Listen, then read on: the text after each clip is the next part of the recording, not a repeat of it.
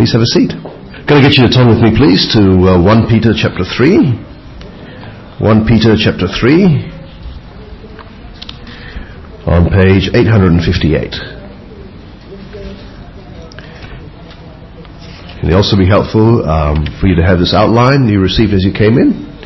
If you have that open in front of you, you can see where we're going. But 1 Peter chapter 3, page 858.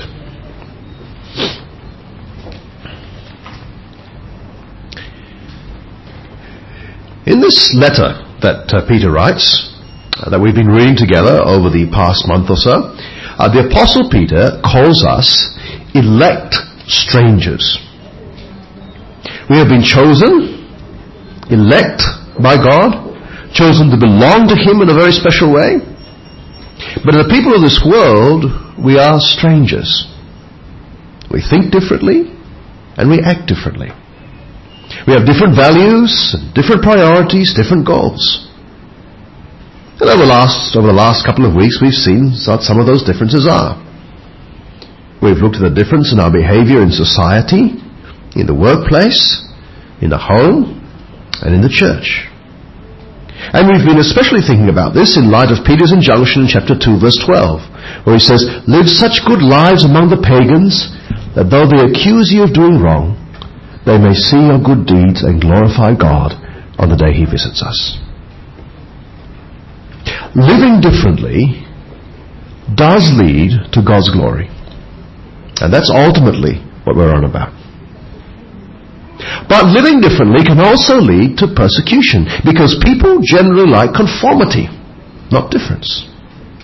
And so the pressure will always be on to conform to the world. And sometimes that pressure can lead us to suffering. We can get harassed and ridiculed or ostracized, discriminated against. We suffer for doing good. And so today that's what the issue that Peter's addressing for us. The issue of suffering for doing good. Now, suffering for doing good at one level at least should be somewhat surprising. Peter says in verse 13, he says, "Who is going to harm you if you're eager to do good?" Literally, it's who's going to harm you if you're zealous for doing good. Zealots were like nationalist radicals, freedom fighter type people, and so naturally the government looks on them suspiciously. But Christians aren't meant to be political zealots. We're to be zealots for good, zealous, eager, ardent pursuers of goodness and purity and love in our lives, and that shouldn't be a threat to anyone, should it? But Peter knows that ought is not will. Ought not is not will not. And Christians can show exemplary behavior in society, in the workplace, in the family, and in the Christian community, and still be condemned. Peter warns and encourages in verse 14. He says, "But even if you should suffer for what is right, you are blessed." There is a blessing in suffering for doing what is right. Now, Peter knows this because Jesus himself taught him that. In the Sermon on the Mount, Jesus says, "Blessed are you when people insult you and persecute you and falsely say all kinds of evil against you because of me. Rejoice and be glad, because great is your reward in heaven, for in the same way they persecuted the prophets who were before you." If you suffer for doing what is right, if you suffer for Jesus, then God will reward you. Doing the right thing might lead to disadvantage now, but it will not lead to disadvantage in the end. God will look after you. If you suffer now, you are blessed. And Peter quotes the Old Testament book of Isaiah. He says, second half of verse 14, he says, "Do not fear what they fear. Do not be frightened." In Isaiah 8, which we read in our Old Testament reading, the foreign armies were threatening Judah. People were frightened because of the political and military threat. Remember what God said in Isaiah chapter 8, verse 12 to 15? He said, "Do not call conspiracy everything that people call conspiracy. Do not fear what they fear. Don't dread it. The Lord Almighty is the one you are to regard as holy. He's the one you are to fear. He's the one you are to dread.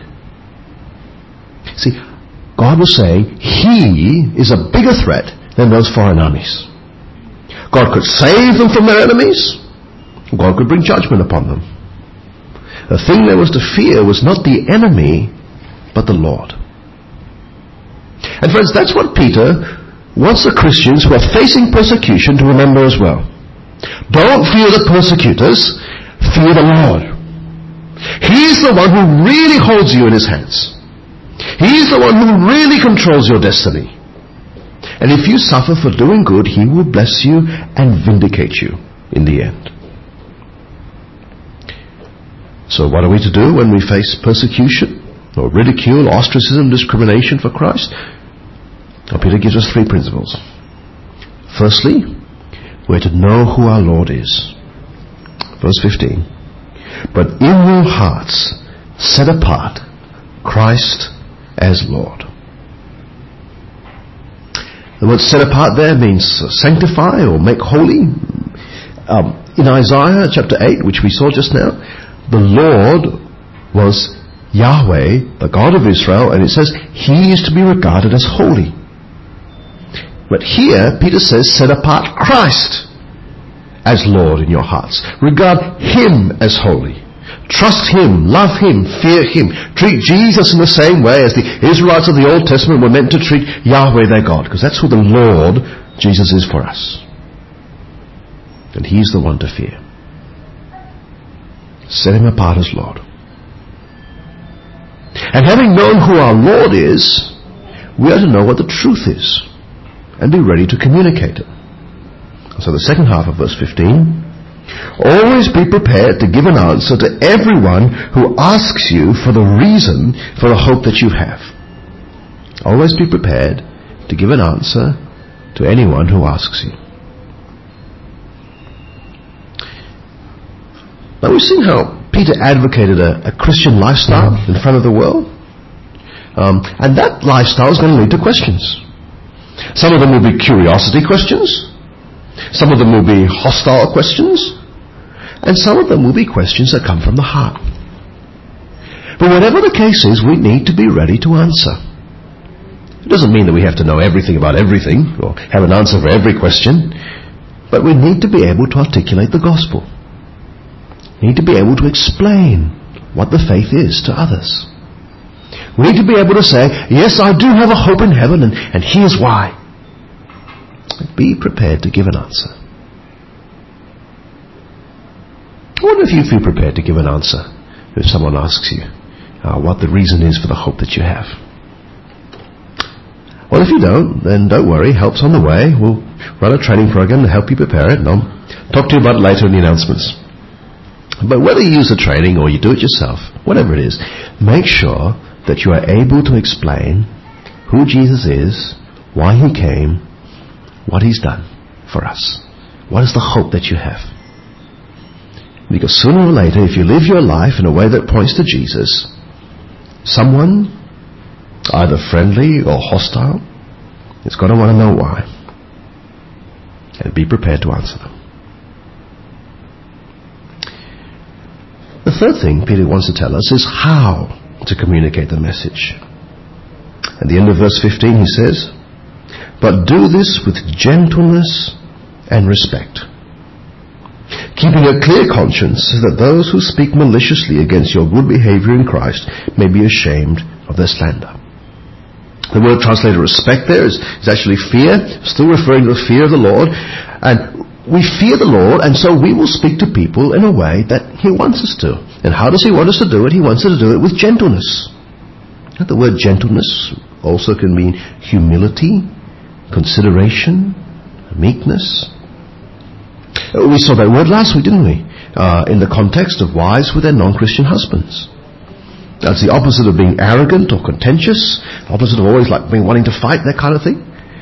And Paul says we're to all show that quality in the way we answer outsiders. In our conversations, we are to gently lead people to the truth, not try to score points. Right? We're not trying to impress them with our knowledge, Not trying to dazzle them with our skills or beat them down with our superior intellect. We fear the Lord. And so we must explain the gospel in a godly way to those who ask us. We'll just speak the truth in love. And we must do so, Peter says, with a clear conscience. Knowing that if and when, and it's going to be when, people charge us with doing wrong, there'll be no truth to it. See, brothers and sisters, people will make all kinds of statements and they'll speak all kinds of rubbish against us as individuals and as a community. It's going to happen. People will feel threatened and people will start rumors. And we can't stop them. And we mustn't be vindictive towards those who start rumors. What we need to do is make sure there is no grounds for people to accuse us. We must make sure that there is no truth to any of the charges people have against us except the charge of loving God, doing good, and promoting the gospel. And if we're doing that, and we suffer for it, that's okay. Verse 17. It is better, if it is God's will, to suffer for doing good than for doing evil. It is better, if it is God's will, to suffer for doing good than for doing evil. It's okay to say it's better to suffer for doing good than for doing evil, but is it really? Now what's the evidence for it? Well, Peter gives it to us. Firstly, he points to Jesus as the paradigm of the one who suffers for doing good. He's the best one who suffered the most. So verse 18 he says, Christ died, or actually literally suffered, for sins once for all, the righteous for the unrighteous, to bring you to God. Right? Jesus was the righteous one, the good one, the one who lived life as we were meant to. We were the unrighteous ones, the bad ones, the sinners who haven't.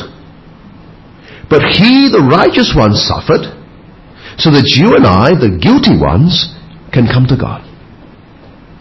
Now, there is no other way sinful people like you and me would be able to approach a holy God.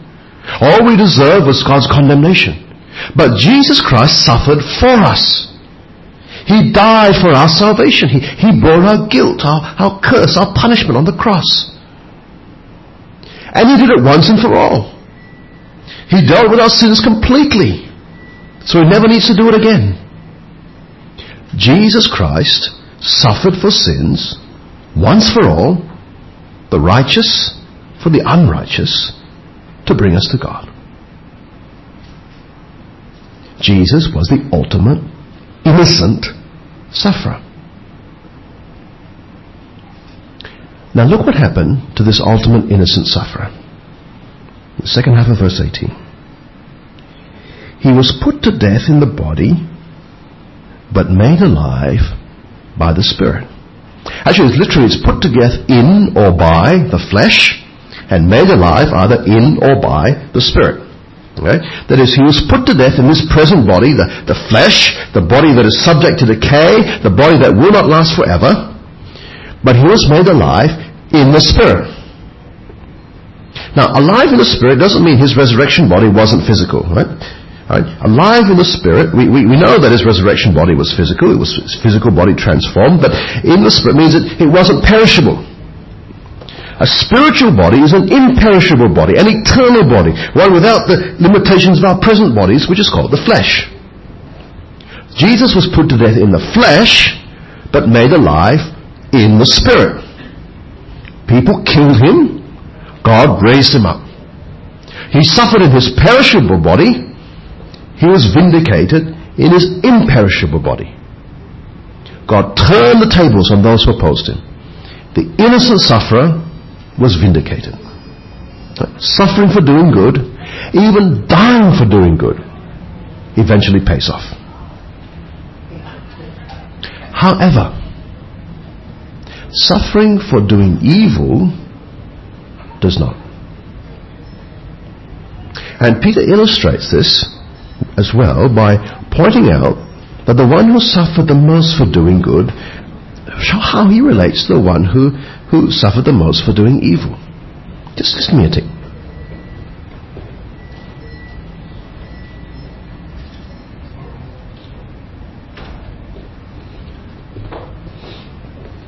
Judy's going to sort out that noise from the outside. Is it distracting you? It's distracting me.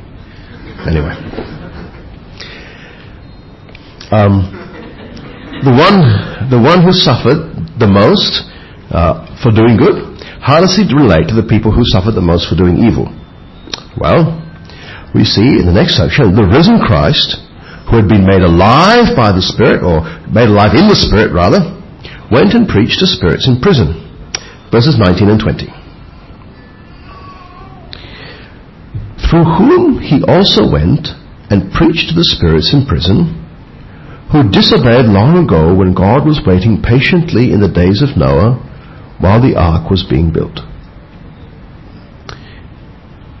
Now, the Spirit sent Jesus to preach to spirits in prison.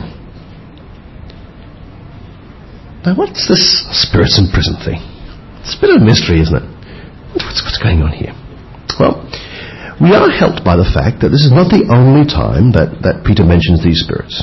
If you go to 2 Peter chapter 2 verse 4, 2 Peter chapter 2 verse 4 is on the screen. He says, "For God did not spare angels when they sinned, but sent them to hell," or literally Tartarus, putting them into, no, not Tartarus, right, putting them into gloomy dungeons to be held for judgment. Right? Tartarus was considered to be a place of punishment and imprisonment. That's why it's translated hell here. But it's not the same word that we usually use for hell, which is lake of fire that comes after the final judgment. So we see in 2 Peter that there are fallen angels in some kind of captivity held for the day of judgment. Right? Now the other place we find them is in Jude 6. In Jude 6 we read this, "And the angels who did not keep their positions of authority but abandoned their own home, these he kept in darkness, bound with everlasting chains for judgment on the great day." So, the Bible teaches there are spirits, angels who disobeyed God long ago by abandoning their own home, which he has kept in prison until the final day of judgment. We don't know much about them. 1 Peter 3 says these spirits in prisons were the ones who disobeyed God back in Noah's time. And if we went back to Genesis 6 and the story of the flood, it opens with a very strange passage about sons of God who came and married daughters of men, and we think maybe these sons of God are these disobedient angels that Jude was talking about and banning their home.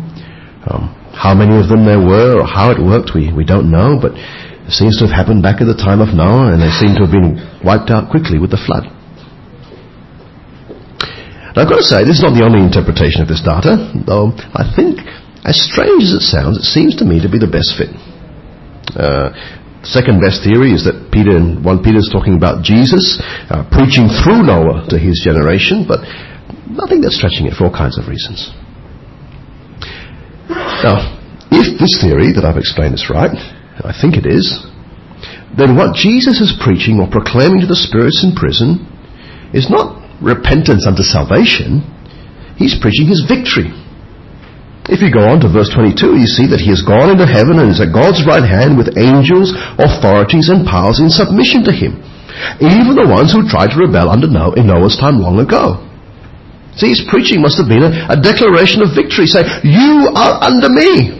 I am God's risen King, the Lord of the universe. All angels, authorities, and powers of submission are in submission to me. All authority in heaven and on earth has been given to me." That includes you.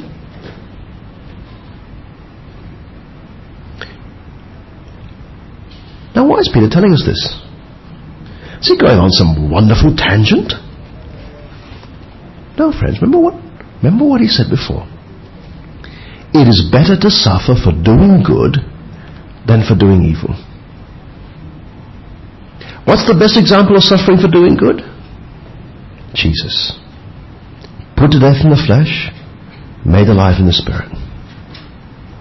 What's the best example of suffering for doing evil? Who has suffered the most for evil?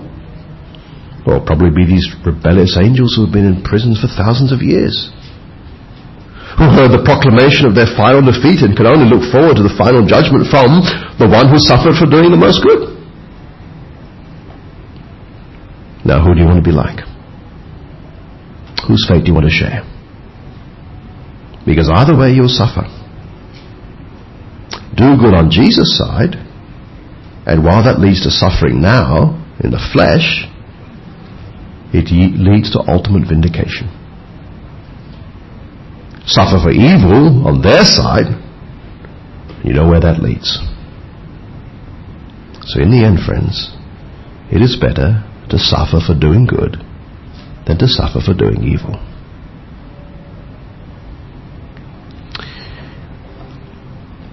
Now that Peter is talking about Noah and the flood, he's going to use that to illustrate his other point. It's a point about the fact that we've been saved from evil. And he's going to go on and speak about the ark that was built at the time of Noah. It goes on to say in the second half of verse 20, in it, that's the ark, only a few people, 8 in all, were saved through water. Now notice the salvation here was not from water, but their salvation was through water. In other words, what Noah and his family were being saved from, according to Peter here, is not the waters of the flood, but the corruption of society around them. It's the water that actually saves them.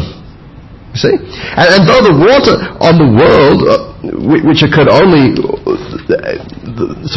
although the water, let me try that bit again.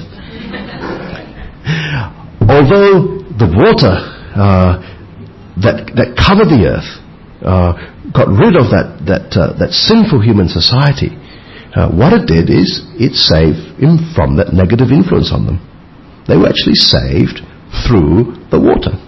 Okay. Now, I always thought this passage said it was saved from the water, except I looked at it really carefully, and it's actually saved through the water. And how does that relate to us? Well, Peter says we too have been saved through water. Because the waters that separate us from the sinful society around us are not the waters of the flood, but the waters of baptism. Verse 21, he says, and this water symbolizes baptism that now saves you also. See, we are saved from the corruption of the world by becoming Christians. And when we become Christians, we become different. And becoming Christian is closely linked to being baptized. And so you can say that we are saved from doing evil through baptism. But Peter doesn't want us to misunderstand that it's the water that saves, really. Right? It's really the sign on the outside that what saves is going on the inside. And so he quickly clarifies his statement in verse 21. He says, the water symbolizes baptism that now saves you, not the removal of dirt from the body, but the pledge of a good conscience toward God. This could be translated alternatively, a plea for a good conscience from God. Okay? So either Peter is saying it's a pledge of a good conscience, it's a promise to follow Christ and be different from the world, or it's a plea for a good conscience, a plea for forgiveness, a cleansing from sin, a fresh start. I think it's a plea because of the parallel with the removal of dirt from the body. The plea for a clean conscience, or washing clean. But the reason the plea or the pledge is powerful is not in the plea or pledge itself. At the end of verse 21, it saves you by the resurrection of Jesus Christ, who has gone into heaven and is at God's right hand, with angels, authorities, and powers in submission to him. You see, because Jesus is Lord, because he has conquered, because he is vindicated, because everything is in submission to him, then our plea is effective. He is the risen, victorious King. He has power over all forces, including the forces of evil. And nothing and no one can stop us who plead to him from being saved by him. And so when we cry out to him to deliver us, to save us from evil, he will do that. And there is not an angel or demon or authority or power in the spiritual realm that can stop him.